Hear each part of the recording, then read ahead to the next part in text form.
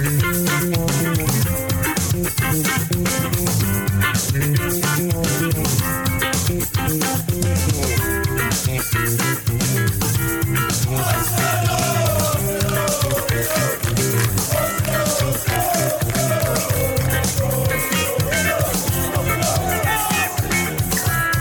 now listening to the Arsenal Therapy Podcast.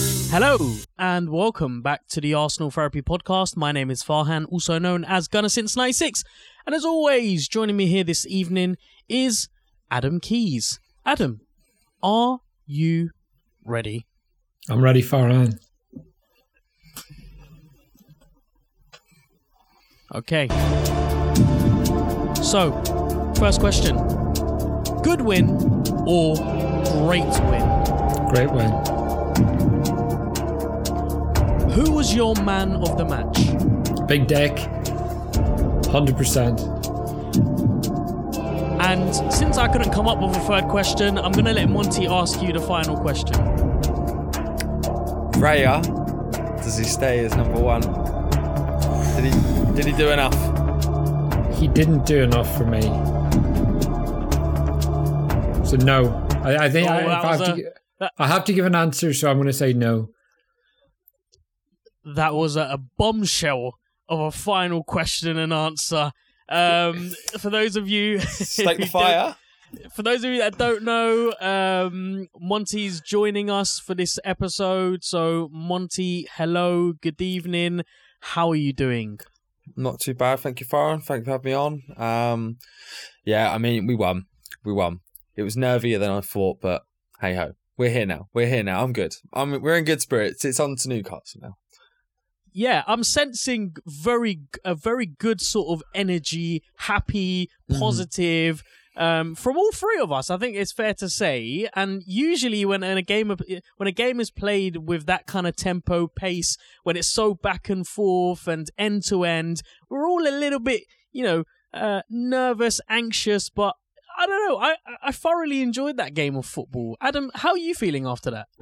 Yeah, really good. I enjoyed it. It was a great moment. We took our goals well, 2 beautiful goals. And just one of those games where it was a reminder of what the Champions League's really like.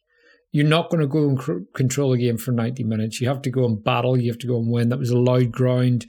They had so many experienced players in that team, like so many players that have won so much. Like you look at Ramos, Rakitic, players like that, Jesus Navas, they're all highly decorated players. So that's they've got that cunning side to them. They know how to grind out results. And even though they've started poorly, I think they're still a good side. Monty and I discussed this morning. They're a team that don't concede many goals. So, look, I'm really pleased with the win, and I think we showed real character tonight because that's not an easy place to go. They've got great pedigree in Europe, and we needed that one as well. So it shows we can handle those games when the pressure's on. Yeah, absolutely. Monty, I still can't believe all three of us are here. I'm kind of quite excited for this episode because, it's not very often we all get to have a good chinwag about the Arsenal. But tell me, we're recording maybe 10-15 minutes after the final whistle. Emotions are still very raw. Summarize how you're feeling. Relieved. Do you know what? Kind of surprised as well. Mainly surprised at Tomiyasu. I thought he had a great shift today. And honestly, I think he should start against Newcastle. I just think he's starting to add that attacking side to his game. He's not quite got the Zinchenko touch or pass, but he can definitely defend better. Which against a Newcastle team that are scoring lots of goals, I'm Monty, just to bring you back down to planet Earth. Yeah, we still have to get past Sheffield United and West Ham before we play, of course. Newcastle. Did you completely I completely just went hop, skip, jump, just automatically assume we're going to win those. Whoops. But yeah, no, 100%. I think Tomiyasu surprised me the most today. He was great.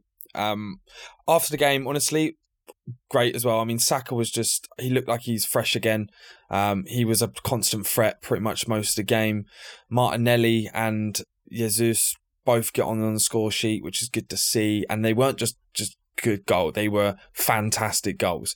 They were beautiful to watch. That Jesus' second goal, insane.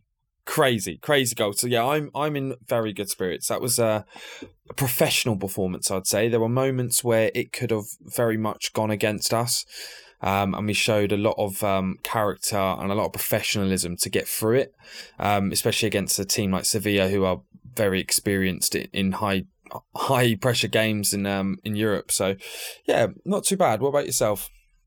Yeah, good. As I said, very, very positive, optimistic. It's 3 points in the Champions League are huge. And actually, unlike the game when we played against Lens, this epitomized the competition. I was just speaking to you, actually, just before we pressed the record button, and I was saying how it felt like a game where both teams valued the competition. It felt like a Champions League fixture, both teams going at it, high tempo, high energy. Throughout the 90 minutes, I think there were very few moments in the game where it was flat.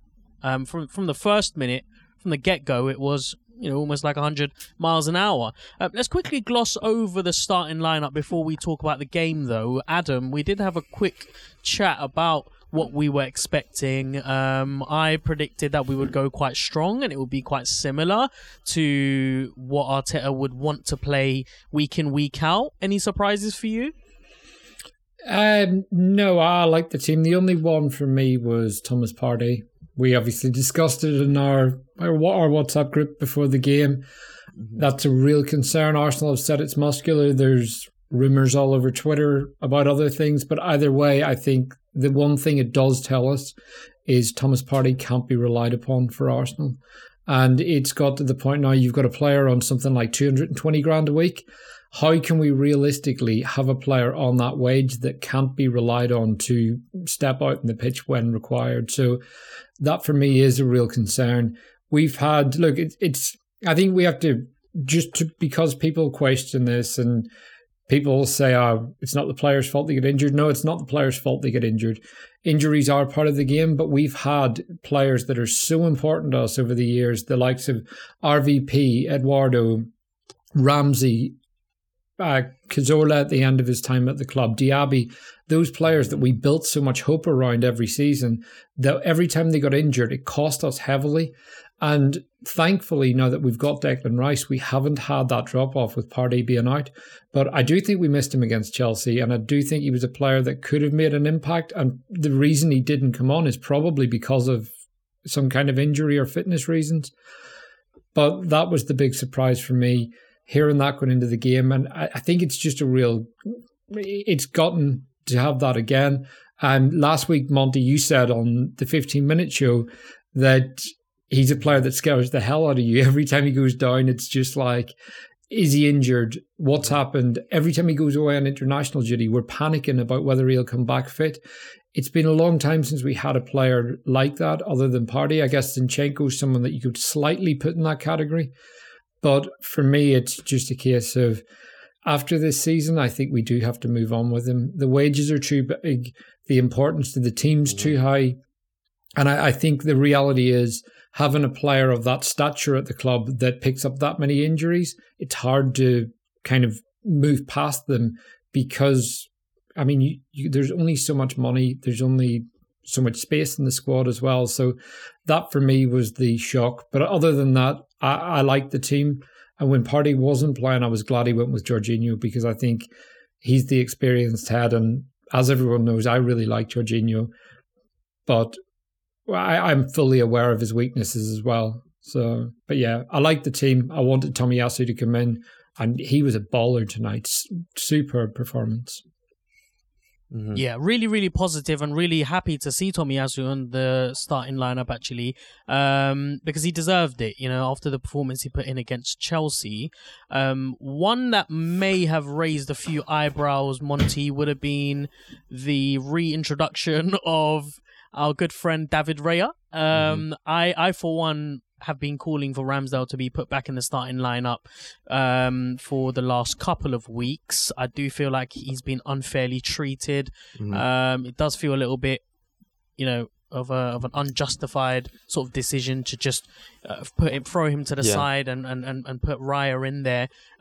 if we talk about the number of games that Arsenal are playing this season, you would expect Ramsdale to play a handful of those, even if it's the odd Champions League game. I know this was a big one, but in the back of the Chelsea performance, Man City as well as the game before that, I think a lot of fans were maybe hoping that this would be the moment that Ramsdale would come back into the starting lineup. What are your thoughts on that? Yeah, I definitely thought. Well, we spoke about it before. We mentioned it in when we was messaging each other. Raya he's had a shaky few games, but I feel like Arteta's just a bit too stubborn to let go, and I feel like I'm trying to remember who it was. Who was it that had a sort of a bad game and he played him again? Was it Tomiyasu? A couple of seasons ago, they had a bad game. I think it was Tomiyasu against Liverpool, wasn't it? Or he had a bad game and then he played him again and then he started kicking on again. So he probably kind of tracked back to that. But personally, I did want to see Ramsdale. I just think that it's the mistakes. Now, I'm not saying we haven't got results under Raya. We have, but that's mainly to do with the team rather than him. He's given me more heart palpitations than I can remember.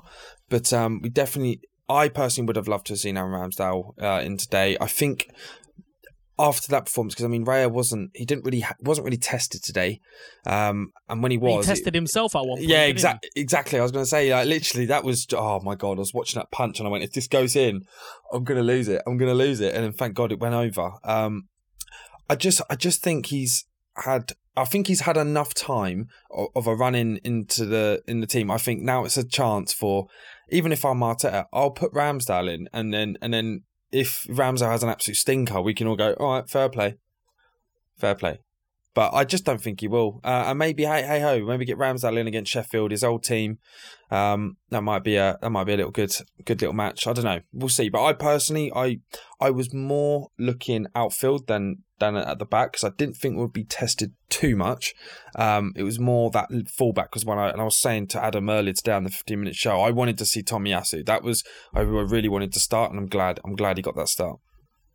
Amazing. Okay, so let's dive into the game itself then. Opening 10 minutes, Sevilla controlling possession in the opening 2 minutes of the game, playing with a quick tempo, a level of aggression, which to me suggested that they were going to be quite competitive, and I was pleased to see that was the theme of the game. Acuna, I noticed, was very tight on Saka and looked to be quite aggressive on him as well. I felt like for the most part they dealt with him quite well, but Saka was, as you guys said on the group chat, found his spring on his step and looked really, really sharp. And also, I think one of the players who we're going to be singing his praises on this episode is going to be Tomiyasu, because from the very first minute he was here, there, everywhere, and I'm quite intrigued about his positioning. I'm interested to hear your guys' thoughts on his role and how he executed it. It seemed very purposeful, to say the least, but it was effective as well. And so I think a conversation needs to happen about the future of that left-hand side, and whether, weighing up the pros and cons between him and Zinchenko, which, maybe it seems silly to be having that conversation at this point, but judging by his stature, his defensive capabilities, and just his, I guess, security when he's going forward, someone like him is able to track back and recover better than someone like Zinchenko. I feel like is defensively more apt. So yeah, it caught me by surprise when he had that stinging shot in the opening few minutes, went wide of the keeper's post. But it was good to see him in those positions, a little bit more advanced. We did have a big chance as well. Tommy puts a brilliant cross in for Jesus, plays it to Martinelli. He's in on goal. Keeper saves it, but that was a really, really big chance for us. Adam, how did you feel like the first 10 minutes went for us? Yeah, I thought we started with good energy, good discipline, and I thought we started well. It was one of those, whenever you go to a ground like that, you're never going to silence the crowd. There's that old cliche of the Spanish crowds don't stop. They whistle. They don't really sing in the same way as they do here. They just kind of whistle and make noise and beat the drums, do like a whole range of things. So you're never going to silence that crowd. It's just going to keep going at you the whole way through the game. And I think it's about showing that you can manage that and not let the players get under your skin.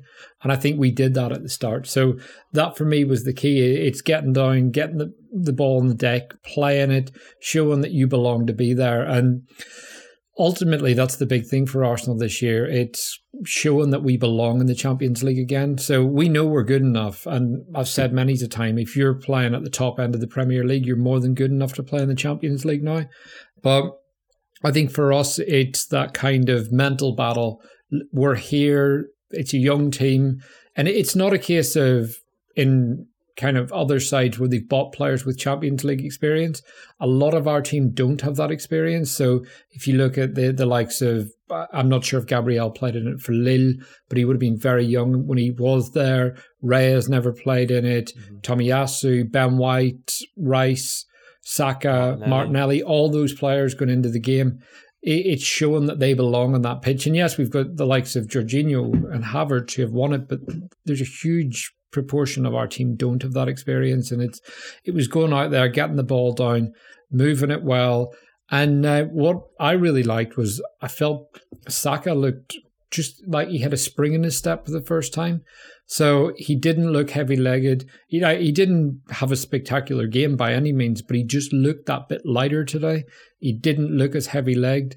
And yeah, I just really liked the way we started the game, and I felt it kind of was an indication of how the game was going to flow from the way we started it. But what about you guys? What do you think, Monty? Yeah, I mean, not too dissimilar from you guys, really. I think you both touched on things I've sort of spotted. I think one of the main ones was that off the bat, we had the players seemed like they wanted to prove something, not only from sort of the loss against Lens, but also the sort of the disappointing performance against Chelsea. It felt like they had a bit of oomph about them. There was something that they were pissed off. Do you know what I mean? They had that in them. And like, you could see that they were going 50-50 balls. They're really going for it. They were, because Sevilla, when you were watching them, they were going into challenges hard. They were really, like you said, they were all over Saka. They were really challenging, but they were both equal to it. So that was good to see. Also as well, Farhan, you touched on it as well. And Tomiyasu was great for the first 10 minutes. We saw him make those runs, but one who I just think is the most criminally underrated person on our entire team, Ben White. Again, this guy's football IQ is actually insane. So, although he didn't execute it properly, that was the only thing that let him down. I think it was like the 6th minute we had a free kick, and it was when Saka got basically bodied. Yes, I know what you mean. And he did it quick, and Tomiyasu did this perfect in run. Like, he was basically becoming our striker. He just came in, and Ben White, bang, just nails it, but he just hits it. He just overhits it. And the two synergies, I mean, like, Zinchenko's never making that run.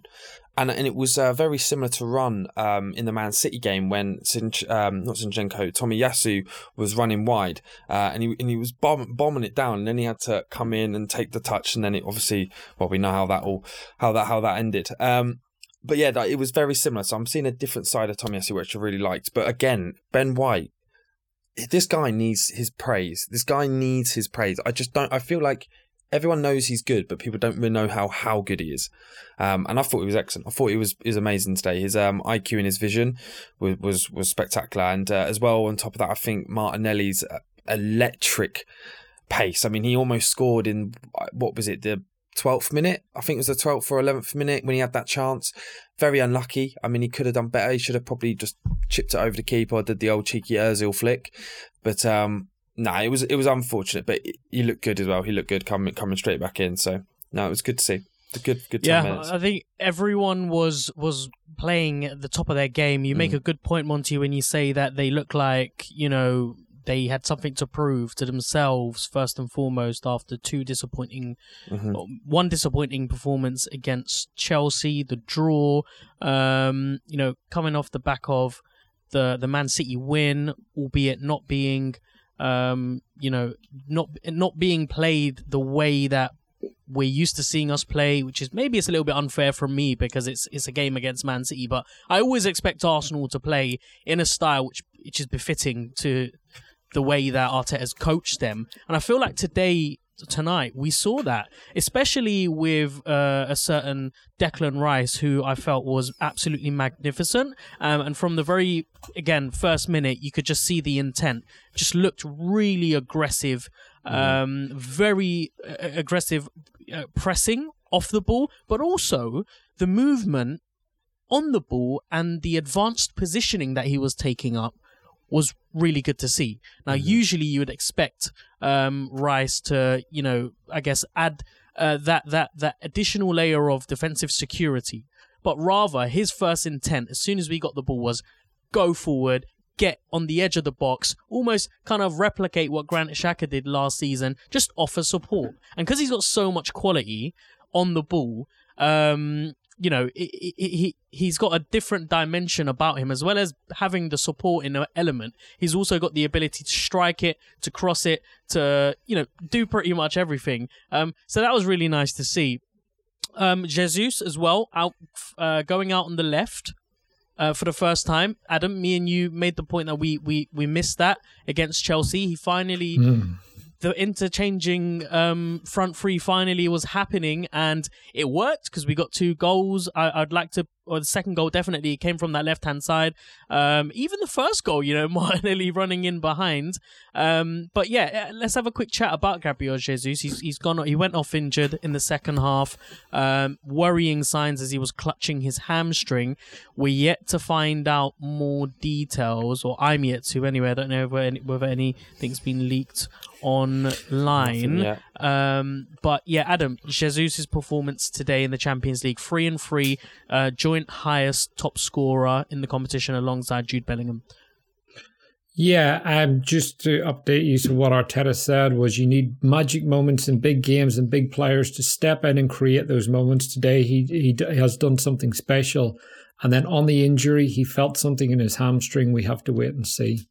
So there is pictures of him after the game doing his phone thing with his Man of the Match award, and he's posing for quite a few pictures and everything. He did walk off the pitch, so I'm hoping it's precautionary. The thing is with Arteta, you can't believe a word he says in press conferences. Genuinely, whatever Arteta says, you have to take with a pinch of salt now. Jesus could come back out on Saturday. It could be a case that he got a knock to the back of his leg, and it's more of a dead leg than a hamstring injury, and he's come off straight away. But you just don't know with Arteta. So hopefully he's okay. But yeah, his performance, as you said, Farhan, we did talk about him drifting left, drifting right. That was something that we hadn't seen a lot of against Chelsea, and I thought he was back at it tonight. It really gave that space for Martinelli, and I thought the two of them just gelled really well. That chemistry that we saw at the beginning of the last season was back. There's just a bit of flair to his game. There's a bit of flair to Martinelli's game, and the two of them were just causing problems. The way it was the kind of game that suits both of them, where the ball is a bit frantic. And we've talked before about Martinelli never really looks completely in control, but somehow is in complete control. And those moments where the ball is bouncing around, it suits him. And Jesus is very similar to that. It's like the ball's getting away from him, but he always seems to kind of have his toe on the ball at the same time. It's a very weird, unusual thing. And I guess it's that kind of street football that they talk about in South America that you don't quite see in Europe anymore. It's so stressful to defend it. Yeah, and that's the thing. It's stressful. Do you know what I mean? Because you're like, where is it going? You don't want to put a foot in. You put a foot in, you bring them down. It's like, or you bring a foot in, they just poke it past you and they're away. So all those things, it causes chaos with defenders. And I felt that they were doing that. And whenever we got close to the boxes, we were causing problems. But the issue throughout the first half was our final ball. We just didn't we just couldn't seem to get that final ball, play someone in and just really make the difference. And there was a couple of times Rice got down the left at one point and he cut it back when Saka was in space. And it was just moments like that throughout the first half where we just didn't take advantage and we just couldn't get that final ball played through. But Jesus, I just thought he was fantastic. The goal itself, that just a big hoof out from Saliba, and then the control and that Cruyff turn, it takes two players completely out of the game. It was like Busquets does. except it was in an attacking position, and Martinelli just galloping through as well. It was like Villa last year, and look, that's perfect time to score right before halftime. In a ground like that, away from home, you get that energy going back into the dressing room. And I thought Gabriel Jesus was the player to give it to us. So we needed big characters on a night like this, and he is one of the few with that real Champions League pedigree. So as you say, Farhan, 3-3, he's doing all right. He's not doing too bad at all in the Champions League. Yeah, let's stay grounded, shall we? Monty, another player who we're going to have a chat about, and I want to hear from both of you on him, is Tomiyasu. Keep going back to him, but of course, leading that left-hand side really, and I was really intrigued watching him because it wasn't a typical Tomiyasu type of performance. He looked like he was following very specific instructions, playing in more advanced areas, inverting into midfield, but whilst playing as a left, a fullback, an inverted fullback, he was also, it looked like to be playing a 6 role as well, replicating what Xhaka did last season, providing Martinelli with the support, which again, me and Adam spoke about last week. One of the reasons why Martinelli looked so tame was because he was missing that support, and seemingly got that tonight. So talk to me about Tomiyasu's role, what Arteta would have wanted from him, and do you think these were specific instructions given to him, or was it just Tomiyasu growing and just, you know, getting better and getting used to that left-hand side? Because I think it's safe to say now that's probably one of his primary positions. Yeah, no, 100%. I definitely think Arteta's given him instructions, but I think what you're seeing now is confidence in those instructions within Tomiyasu. And I mean, you got to think, when we bought him, he was a centre-back who got converted to a right-back. Now he's playing left-back in an inverted role. So he's had a all lot to go. And when he plays for Japan, he plays at centre-back and he's amazing. So he's completely, I say revolutionising. He's sort of growing. He's developing. It's like what Ben White, when he came as centre-back, but he asked to become a full-back. He wanted to take on those roles. But with Tomiyasu, you're just seeing the confidence now. His role is, although people confuse it and make it complex, it's actually extremely simple.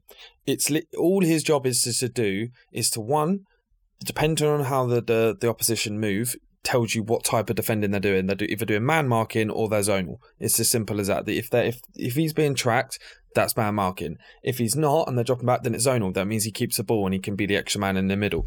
And then if it is man marking, it gets drawn across, then that frees up the straight ball all the way to Martinelli on the wing, and then he can come up and step. So all he is there for is basically to create the extra man in the pitch for them to exploit that weakness and become a pivot. So, and like you said, but he was doing that 6 role. So when he was coming into that role, Rice was able to step forward and go forward with confidence, and Jorginho as well. And then Ødegaard was kind of moving as a second striker alongside Jesus in a 4. So it gave him us a lot more opportunities going forward. But just like Adam said as well, I think today we lacked a lot of that final third ball, and I think everyone was to blame for that. It wasn't just like Ødegaard. Ødegaard had a bad game, but I that's another decision. I think Jorginho and Ødegaard just can't work in the same midfield together. I just don't think they balance well. Good players on their own right, but I think together they just don't. Right, and I was talking to Adam sort of the other day about this. It's the thing with Jorginho, he can't turn a guy on a half turn. Whereas if you ever watch when Partey and Rice at the start of the season were playing with Ødegaard, you'd watch Partey or Rice, they'd turn their man, or you'd see how they would turn a man and then they would pass it to Ødegaard, who's ran into space because he's turned his man. Whereas Jorginho, he would take it on the back, he would then pass it back to the centre back, or pass it left, pass it right, and then by that time Ødegaard's already been marked.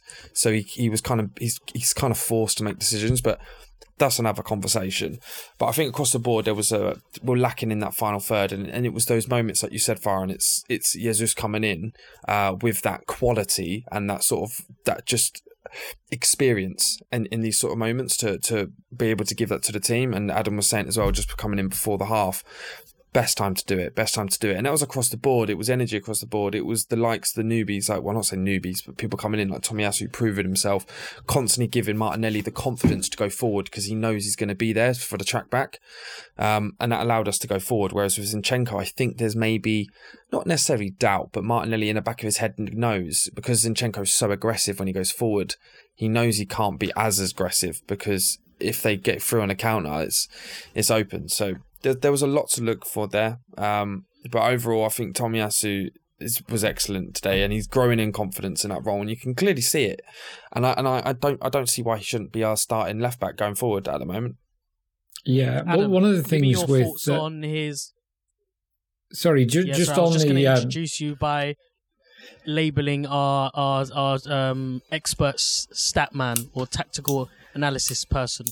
No, I agree with Monty what he's saying about Martinelli with Zinchenko and Tomiyasu. One of the things I think with Martinelli going forward is Zinchenko inverts so much that it can really isolate Martinelli as well. So whenever he goes at a man, if that man really stands him up, and you've got him literally saying, right, you have to beat me. Right, you're not going to drag me out of position. And you've got Zinchenko right in the middle of the park. Tomiyasu was inverting a bit, and the same against Chelsea, he inverted a bit, but he was providing that support. So it is that if you need to pull it back, you've got him. Whereas whenever we were playing against Chelsea and Zinchenko was on the pitch, Martinelli has to pull the ball back and look for Declan Rice if he's playing it, or Havertz if he's in that position. It's a completely different ask, and it gives you so much more to do as a winger. So I think, I agree, I think Tomiyasu's form has earned him the right to start, and it's not just a case of he's a more solid defensive player. I think all round what he's given us right now, he's earned the right to play. And that's how I like a player coming into the team, not because someone's done badly, but because you've literally gone on that pitch and said, Arteta, you have to pick me. And I think that's what Tomiyasu's done this season. And I really love to see it. I feel like we've got 2021 Tomiyasu back again, when he was just rock solid. He was so good off both feet.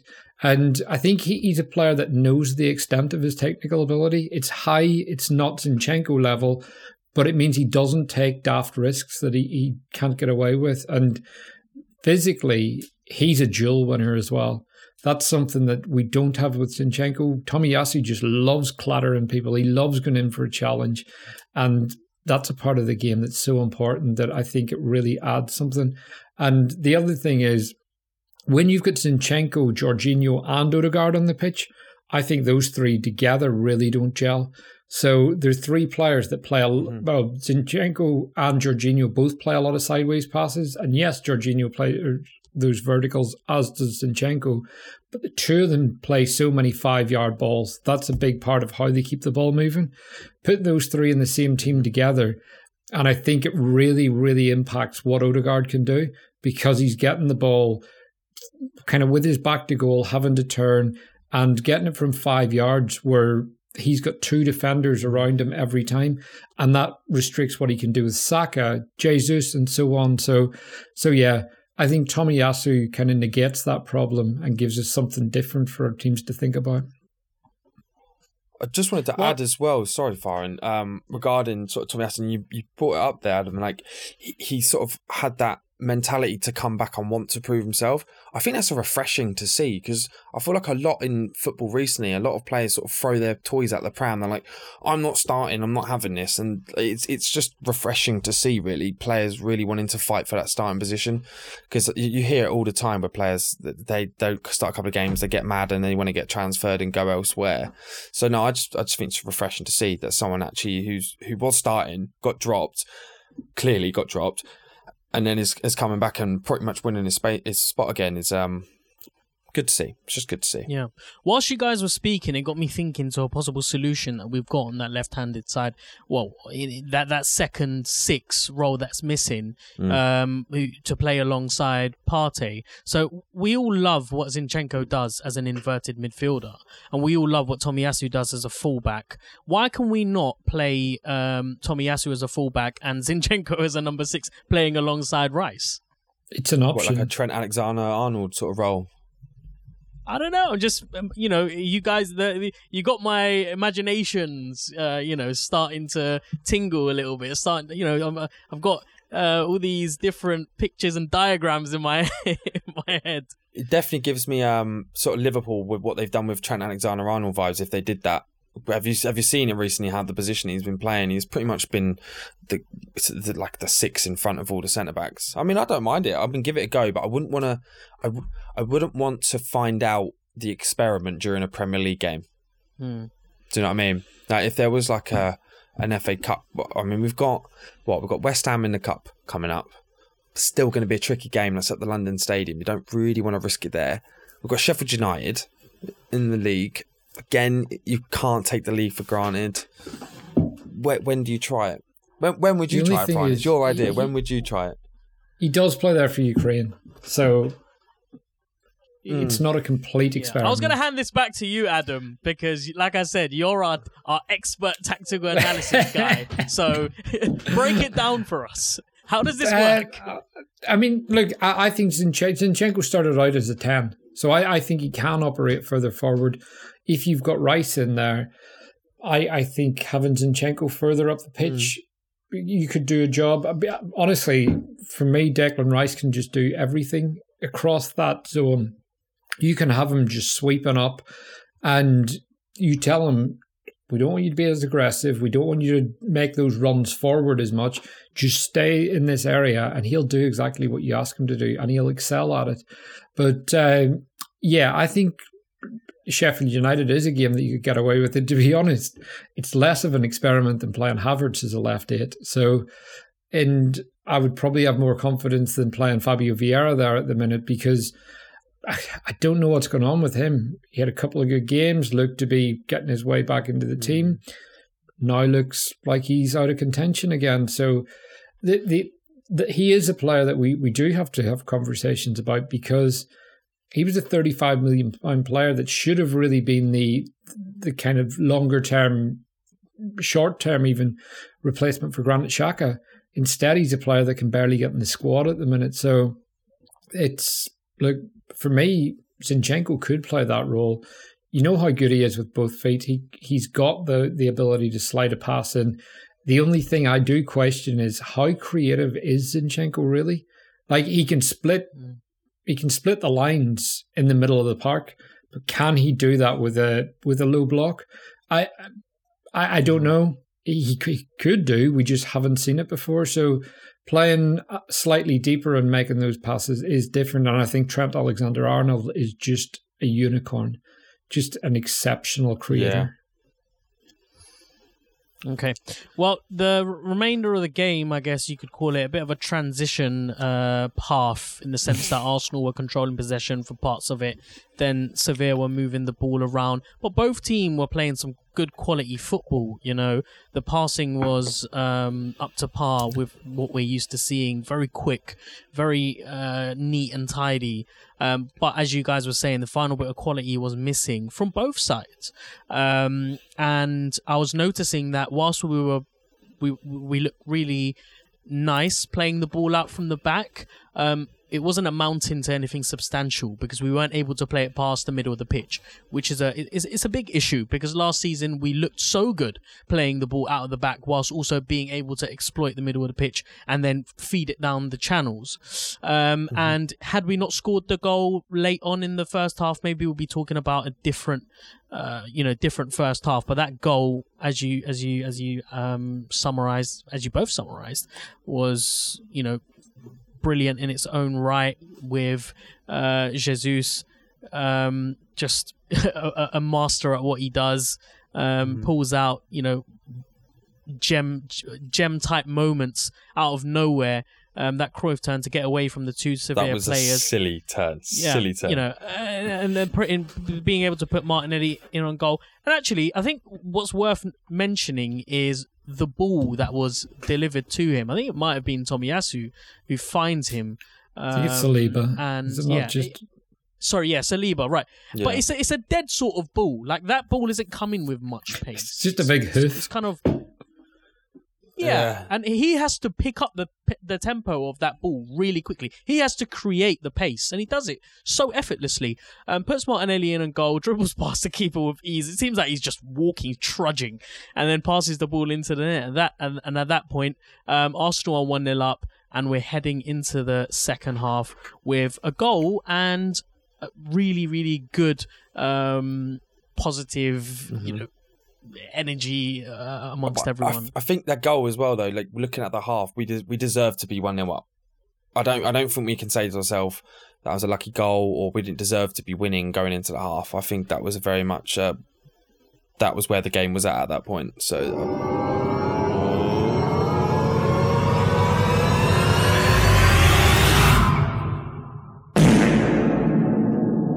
That sound can only mean one thing. We've arrived at the halfway point of the show where I'll be taking you guys into the second part. But before we do that, just a quick summary, a one-word summary of that first half. Monty, I'll start off with you. If you had to summarize that half in one word.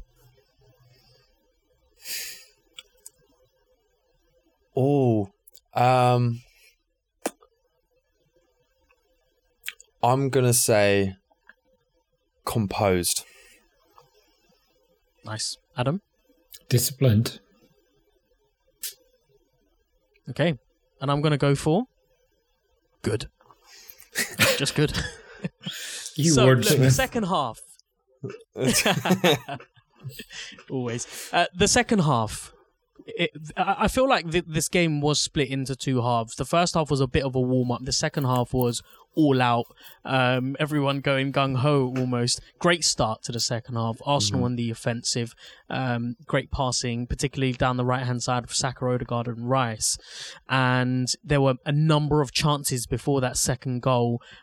Jesus, there's a chance where Jesus chases loose ball in the Sevilla box, tries to lob the keeper, comes off to Odegaard. A rebounded effort, which he really should have done better with, but it goes over the bar. Another move from Arsenal with a lovely ball from Raya into Tommy, plays the long ball into Martinelli, who shoulders the ball down, with such calm, composed, sort of, Martinelli-esque style, lays it off to Jesus, replicates that same Cruyff turn that he did at the end of the first half, but it doesn't amount to anything. But you could tell, in the first opening 6 or 7 minutes that we were building, and we were building really quickly. And that was really refreshing to see, because I've missed seeing that from Arsenal. It seems like, or up until this point anyway, up until the Sevilla game, it seemed like Arsenal had adapted this new approach of easing themselves into games as opposed to just going in and trying to get the second goal as quickly as possible. So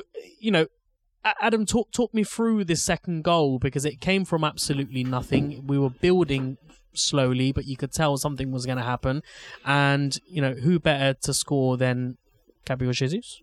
Yeah, just beautiful goal. One of those, you're right, it didn't really come from anywhere. The worst thing is, I rang me dad, chatting to him. He had just got in from work, and he was looking for catch up on the first half. And my game had it, because I was watching it through the app on my Sky, had a bit of a delay. My dad's like, yes, get in. And I'm sitting there, and there's still this slow build-up going on. So yeah, it took about a minute for mine to catch up and actually see the ball fly into the top corner, which completely kills any momentum and any kind of joy you have. Obviously, you're buzzing when it goes in, but it really ruins the moment whenever that happens. It's like if you get a notification on your phone right before we score. And but yeah, look, it was one of those great from Jesus. It's another example of what we said about him drifting out to the left, getting the ball, coming into the box, really nice feet, and then just that touch, just push it out in front of his man and bend it round everyone. He just caught it so nicely, and like the keeper's nowhere near it. It was one of those, and it came at the perfect time of the game as well.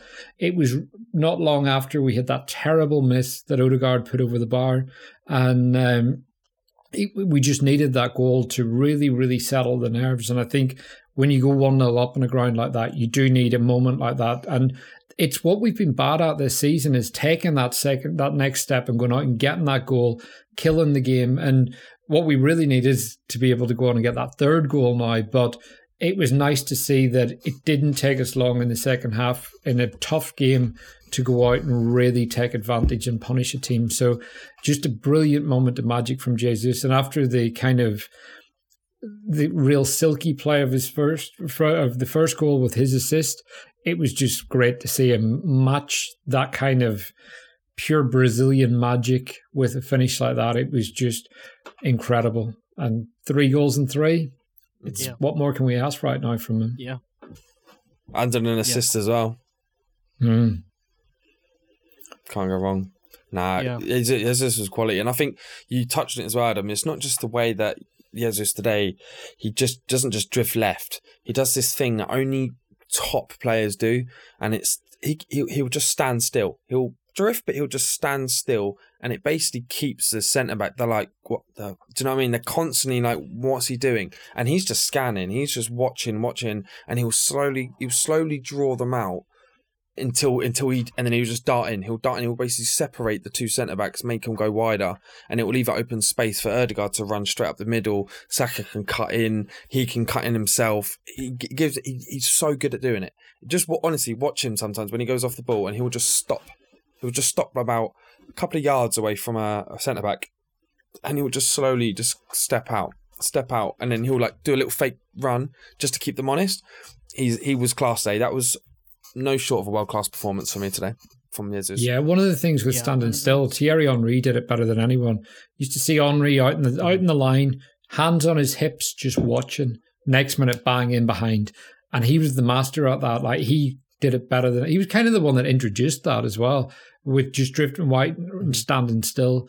And Jesus obviously doesn't have his killer qualities, but look, he's got a lot of traits that Thierry Henry did have in his game in terms of how he dribbles. If he could just have that finishing ability and ball striking, he would be incredible. The way I put it was just he knew where the dangerous areas were, and he knew how to push the pain points. He knew how to do it. That was the difference for him today. He was we've seen him before not maybe get into the right spaces a few times, but yeah, he nailed it today. It was a great performance. I just feel like he just enjoyed himself, you know. He was expressing himself. And Jesus you get the best of him when he's having a good time, when he's out in the park, you know. And these are the competitions where I think when it comes to South American players, because of where they come from, and especially his story, these are the moments that they live for. So it's really difficult for someone like him to get himself pumped up for an away game to Burnley. But when it comes to the Champions League, you can see it in his eyes, the twinkle. You can see the ferociousness when he chases a ball down, the facial expressions that gives it away. This competition is different. It means something different to every player, but for every player, it's incredibly special. And you know, you want to take advantage of every moment you have on the pitch when you're playing in the Champions League. So look, we're 2-0 up. Declan Rice with an assist as well, being there in the right place, leading the pack. You know, getting that ball out wide to Jesus, which leads to the goal. And we were looking really direct even after the second goal. I mean, you know, passing the ball in between the lines, moving it with purpose. Like I said, Rice was leading the pack with a real aggression to his move. And then the worst thing happens, which completely kills our momentum, Monty. We can see the goal. It comes from a corner. Yeah. It was Jesus' man as well. Yeah. Yeah, I think for that goal, honestly, just that goal, I think it was a lot of just complacency, because if you watch that goal back and there was no movement, we are very, very static across the board. I mean, Jesus, before he's even reacted to, I can't actually remember who scored for Sevilla. Was it El Nasir? Was Goodell. So I remember watched him, and he was already 2 whole steps in front of Jesus before Jesus even was reacting, because he was just flat-footed. And I feel like we went into that corner expecting just to stop it, and we were like, oh, we're 2-0 up. So there was just a bit of complacency in that, and like you said, it killed the game after. Not killed the game, but it killed our momentum, because like you said, the way we were playing, I thought we was going to score a third. I thought we were going to start running away and it was going to be like another PSV game again. but it didn't. We lost that. It's been a bit of an issue for us, I'd say, this season, sort of on the set pieces. It's been sort of a weak spot. I mean, with keepers being sus with the way that they clear it, just players just in general not getting their man. It was lazy. It was lazy in Sevilla, and it gave Sevilla and their fans something to believe in, and it changed the atmosphere in the stadium. And that's where we just saw the game became frantic. It was back and forth. It was great. It was, I mean, for a neutral or anyone, it was great to watch. It was a great game. It was very fast paced, and it was always something going on. But I do think we could have handled it a lot better. I do think we could have just handled it a lot better. I think after they conceded, we got a little bit rushed. We were sort of forcing passes quickly, whereas I was watching it, and I don't think it was Jorginho. I think it was Erdegaard, actually. He got the ball, and there was actually no one on him. And he could have just turned and just looked at everyone because no one was pressing him. But instead, he was like automatically just passing it straight off. And they always teach that, even at academy level. You do not pass the ball unless you're being forced to or there's someone wide open. You make sure that ball gets to where it's going. If no one's going to press you and tackle you, you just hold that ball for 30 seconds until someone comes to you. It doesn't matter. Until someone presses you, don't do it. So it felt a little bit rushed. After that goal went in, and I had sort of dipped down a little bit, and then we started to reinvigorate again, and it came back and forth. But I think one of the things that pointed, but it was a bit later in the match, is when Nketiah came on, and I think Adam touched it spot on when he said about Jesus with that sparkle in his eye. He didn't need to. Do you know what I mean? Doesn't need to get motivated for this game. But Nketiah, he came on. And he didn't have that, because when we've seen Nketiah before, he's done cameos, right? He's electric. He's like pressing. He's fast. He's pushing the goalkeepers. Did you see that today? I didn't see that in his cameo. You wouldn't think to hear that from Monty. This is a first. I know. His favourite player. He's your boy, Monty. I know. But I'm just honest. I didn't see that desire from when he came, because I thought, right, this is Nketiah's chance. You're in the Champions League, mate. Go on, steal the game, secure it. And like, there were just balls where he normally, like, I don't know what it is. I don't know if it's rainy days in Burnley for getting motivated instead of Sevilla away. But yeah, he just didn't have that fight about him. I don't know what it was. It was a bit strange. But saying that, towards the end of the game, I feel like we did start managing it. There was a heart and mouth moment. I think we all had that moment with Raya and his punch. Whew. That was different. That was completely different. But yeah, honestly, that was oh my god. That's a conversation as well. Heart mouth was literally just. Yeah, Adam, I'm waiting for the defense here. No, honestly, I can't. It's one of those. He had a really, really nervy moment early on in the first half where we were passing it around inside the box, and again, I believe so much of this is instructional. It just really worries me, because unless you execute it perfectly, you get moments like this. And we saw it today. He passed straight to a Sevilla player, and it was one of those, it led to every player reacting frantically, and you just see the panic of all our centre-backs turning and facing straight away. And we got away with it. We dealt with it. But it was another moment of taking too much risk coming out from the back. And I get this cat and mouse, invite the press, play through it, all that. But at the same time, I think there are times where you don't need to take the level of risk that we maybe are. Because I'm looking at it at the minute and I'm thinking, are we genuinely seeing the reward for the level of risk we're taking? Last year, I could see it. It was pure chaos. It was brilliance. It was electric football. But this year, it's such a slow build-up. And I'm thinking, if we lose the ball because of the slow build-up, yes, our shape is better, but it takes us longer to get back into the game after something goes wrong. And yeah, he had that early pass where it went straight to the Sevilla player, and then that punch. That was. Did you see in the replay? There were other moments as well. They had a replay from behind the goal, and Raya dives out and punches it, and Saliba's like this. He's got both hands in the air. And he looks like he's going to have a heart attack. His face is just like, there's just pure panic in his face as that ball slowly comes down and like just lands over the bar. But it was one of those, you don't dive out like that. You don't try and punch the ball like that. If you do, you get two like strong fists to get that ball away aggressively. But he goes at it with one fist, which when you're diving like that and the ball's curling, really difficult thing to do. And yeah, I just didn't feel overly confident in him today. I think there were good moments. He made a couple of good saves and he made some good collections from crosses and corners. But at the same time, I'm looking at that and thinking, right, you've got those errors. This is what, third or fourth game where we've seen this in a row. And we've dropped a keeper who, like, let's not gloss over Ramsdale's mistakes. He made plenty. But I just feel like at the minute, Raya's adding more risk to the game than Ramsdale is. And I don't feel as secure with him in the goal. So the big thing for me is I don't think we needed this problem. And I think it's created a circus around two goalkeepers. And Arteta has made a rod for his own back. If he drops Raya, he ends up with a keeper competing for number one whose confidence is on the floor after 3 or 4 bad games in a row.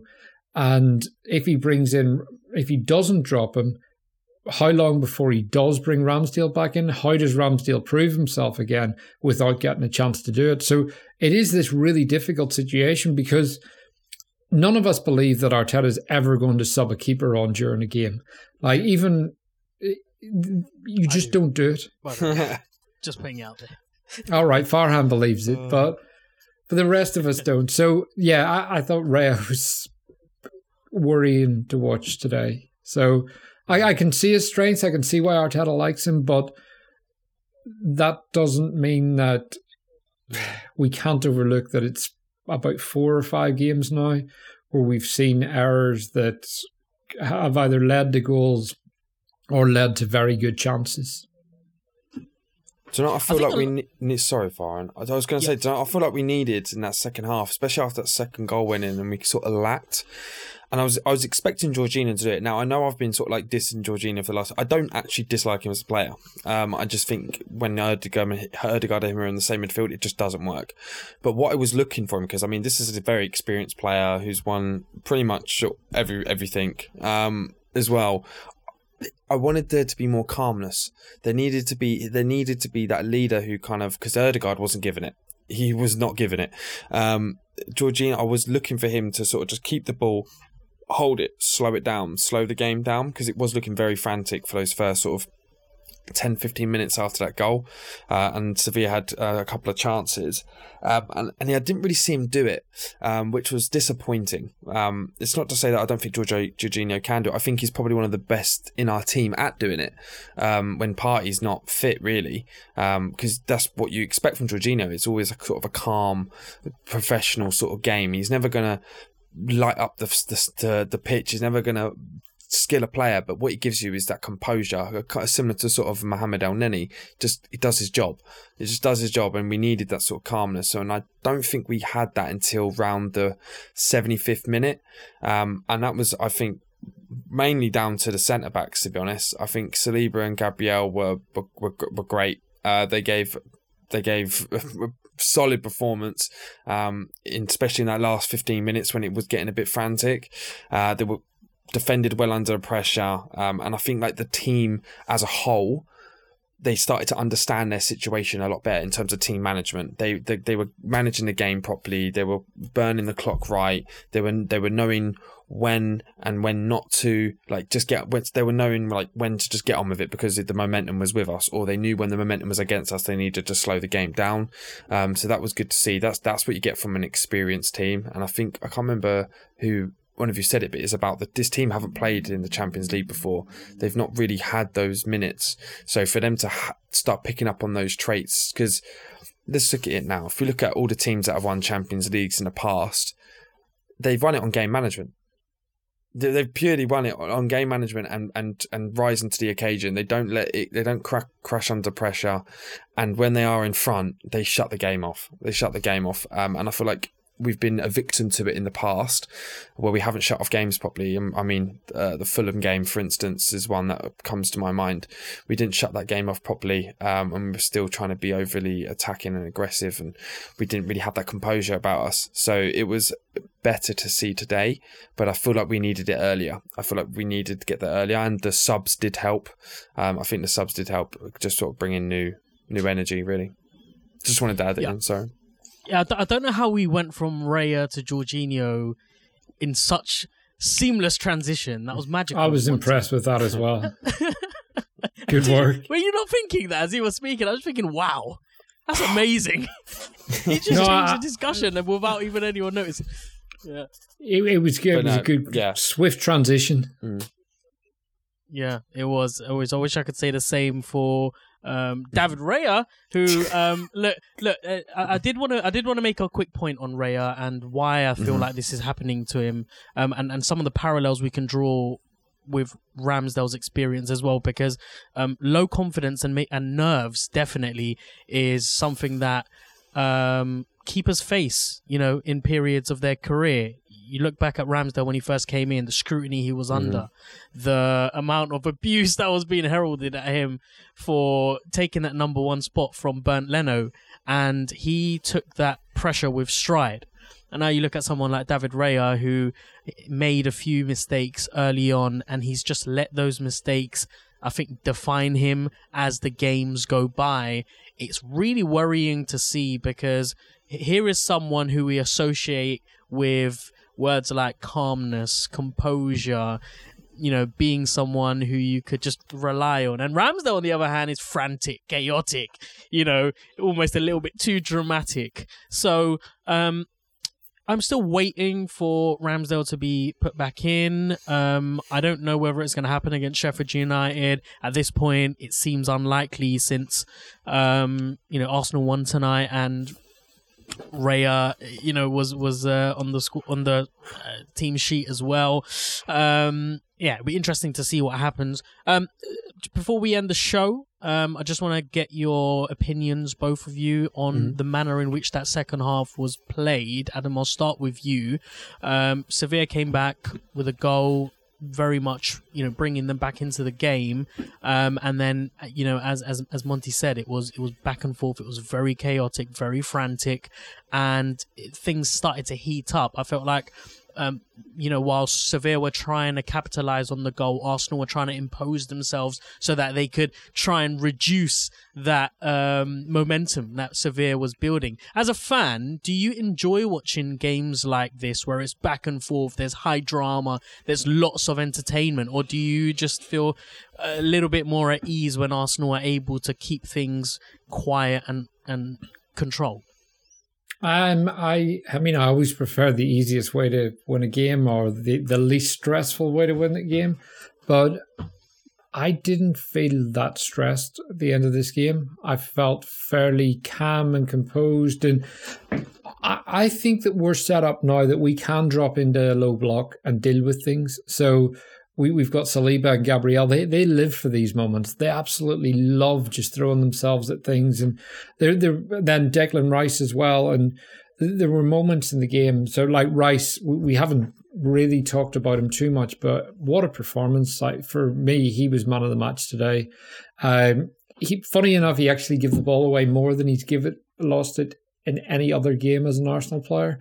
But that was a performance where I think in certain games you have to play the game state. You can't always play the way you want to play. And Declan Rice is really, really good at that.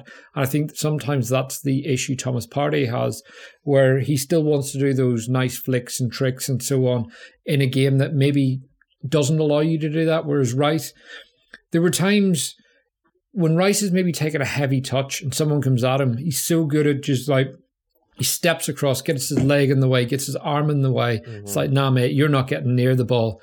He protects it. And then there's that big surge where he just drives. And there was one point during the game which really summed up what he can do as a carrier. And ball was cut out. Jorginho taps it off to him. It's about 68, 69 minutes. And Rice drives past three players. Fourth man comes at him. And he just like kind of turns infield, passes it to Saka. And I thought Saka could have done a bit more with it. He ended up having a fairly weak shot. But it was moments like that. There was another one where he drove forward and Trossard and someone else, I'm not sure who it was, both took off at the same time. And neither of them looked behind them. And Rice plays the pass and it got cut out because the two of them switch off. But moments like that in the game, I felt Declan Rice had the cape on again. It was West Ham Declan Rice. And look, 100 million for him is looking like just cheap every day. We took the piss out of West Ham fans in the summer whenever they were saying he was worth 150 and they were saying pay 120 or like don't buy him, whatever. Actually, I think we're the ones laughing now because no one's mentioning his price tag, and I can't really remember a player that came for that amount of money that no one is talking about his price tag and just how consistent he is. So that is, for me, he's getting better every game. And I think whenever we see Thomas Partey or an actual left eight in the team, we're going to see a whole other level of Declan Rice because he's not going to have to do the job of the left-sided midfielder and the six. Because right now, I think he's being asked to do a bit too much. But look, that game, seeing it out, the kind of chaos, that trio of him, Saliba and Gabriel, those three are made for this kind of occasion. And I think they're the kind of players that we've always lacked in these games in the past. And we saw today again, Saliba, how easily he deals with things. Even just how he can drop the shoulder. Centre-backs don't normally do that. You see Ramos's passing ability at the other end, still phenomenal at, 50 years old, whatever he is now. And but like he's still a top player, Ramos. And his passing ability, he was one of the original just ball-playing centre-backs. And Saliba's got everything he does, but he's far bigger than him. For a player of Saliba's stature to be able to drop the shoulder and play such cute passes and just be aware of where everyone is, I think that's what really helps us see games out as well, because he can give us that calmness. But all in all, like the second half was one of those where I felt it was a really good performance, disciplined, and I honestly, to Monty's point, I was really disappointed with Nketiah when he came on. I felt that Jesus coming off really took something away. However, just an update on that, Jesus has said that he's got a scan tomorrow, he's done some tests, and he thinks it's nothing. So he thinks he's going to be okay. So we've got some good news there. But we saw it out well. I thought everyone was good without getting carried away. I thought the other player to add into that trio is Tomiyasu. Just fantastic. Winning duels, both early, ground duels, even just the way he was covering space, cutting those passing lanes out and those things off the ball. Because there was a couple of times where Nketiah didn't press, and if he stepped forward, he cuts out a passing lane. He may not win the ball, but it forces a player to change their mind because a pass isn't on. And instead he was walking, and it's like, mate, you've got 15 minutes to show yourself here. Havertz has done it in the last 2 games. He's really earned his place. I thought, again, Havertz was okay when he came on today. Nothing special, but it was the game state at the time. We didn't have loads of the ball. That was the time for Eddie to come on, really run, really work hard, close players down, and just when we were in their half, really make your moment count. And I felt he didn't do it. He looked half a yard off again, and he looked sluggish and tired, which I'm really disappointed to see. But look, aside from that, I felt the subs did well, and overall, it was just a really mature, disciplined performance, and one of those that a year ago, 2 years ago, we wouldn't have won that game. We would have bottled it. Yeah, look, we're top of our group. We're looking good, and we've got 2 more home games and a trip to Eindhoven. Is that right? Sevilla at home next, isn't it? Yes, the 3 remaining games. Lens at home. Right, we've got Lens, Sevilla at home, and a trip to Eindhoven. In December, I think. December 12th. Fine. I think it is. No worries. Okay, so what about you, Monty? Very quickly. Yeah. What kind of a second half do you tend to enjoy more? The one that we witnessed, or one or the latter version of it? Do you know what? I love a good frantic game, as long as we're winning. I don't mind it being back and forth. I don't mind it being heart and mouth stuff. Again, as long as we're winning. But I also love just a stout professional performance where you slap a team 4-0. I'm gonna go with I love a 4-0 because it's just class. But I mean, that's why we love football. We love the unpredictability of it. If it gets boring if you keep winning 4-0 every time. It's like if you're playing FIFA career mode and you just keep slapping the teams and you're difficult, you don't get good hard enough. You're like, I'm bored now. Yeah, but if we won 4-0 every week, we'd be so cocky. Imagine that stride into work every day like an absolute baller because you'd won 4-0 again. Conor McGregor in that little. Literally. I think the second half was it was also a good game as well. Like, I mean, I already spoke about it, sort of that there was uncomposure. The way I would describe it is like a car, right? Saliba and Gabriel were like our wheels. They kept us grounded. They kept us there. Jesus was the what would you call it? That was the plastic. You know, it made it look nice. It made the car plastic. Oh, what do you call it? Jesus to plastic. No. But what's it called? What do you call it? What do you call them the rims, or you call them the badge? Not the rims. No, what's like the thing that you have? Like, why can't I think? Not the chassis. What's the thing that covers the chassis? Fairings, like the fairings. So, like on a motorbike, you call them fairings. It's like the plastic that goes around it and that makes it look nice. That was Jesus today. It was quality, but Rice, and I'd agree with Adam. Rice for me was I'd say man of the match, especially that second half. It was just unrivaled. It was just unbelievable, and the way he could step in and just. I've not seen Rice really make a wayward tackle. Have you? His tackles are just so clinical. Every time he just knows when to go. But do you know who he reminds me of, right? He's a mixture. He's got the strength and the steadfastness of like a Patrick Vieira, and he's not afraid to get in your face. But he has the trickiness and the sort of ghost-like effect of Gilberto Silva, where he just comes out of nowhere and goes, "I love that." Like, You think you got a ball? No, you haven't. Like, he just goes, and I've got that. But he will just stand there and he'll be strong as well. Like, you got to think. People think Declan Rice is quite short. I'm pretty sure he's like 6'3", 6'4", is he not? 6'1". Oh, he's a giant. He's 6'1", but he's built. So like, yeah, like he's a unit and he has the presence as well. And he was relentless the whole time. So no, it was a good game. And like Adam said, I didn't come out of it feeling. It's good, you know. It was a good game. Wasn't too worried throughout the game really, and I'm just looking forward to the next one now. And the one thing I would say actually is our bench. It worked the right decisions, the right subs, and it's stacked for once. So we actually have a proper depth in our thing. I don't think we lost any quality bar Nketiah. I think Nketiah just had a bad day. I don't know what was in his breakfast this morning, but like he just wasn't up for it. But we didn't really lose any quality. We didn't. Do you know what I mean? It's not like we're bringing on like 2-3 years ago where we're bringing on people who just simply aren't good enough.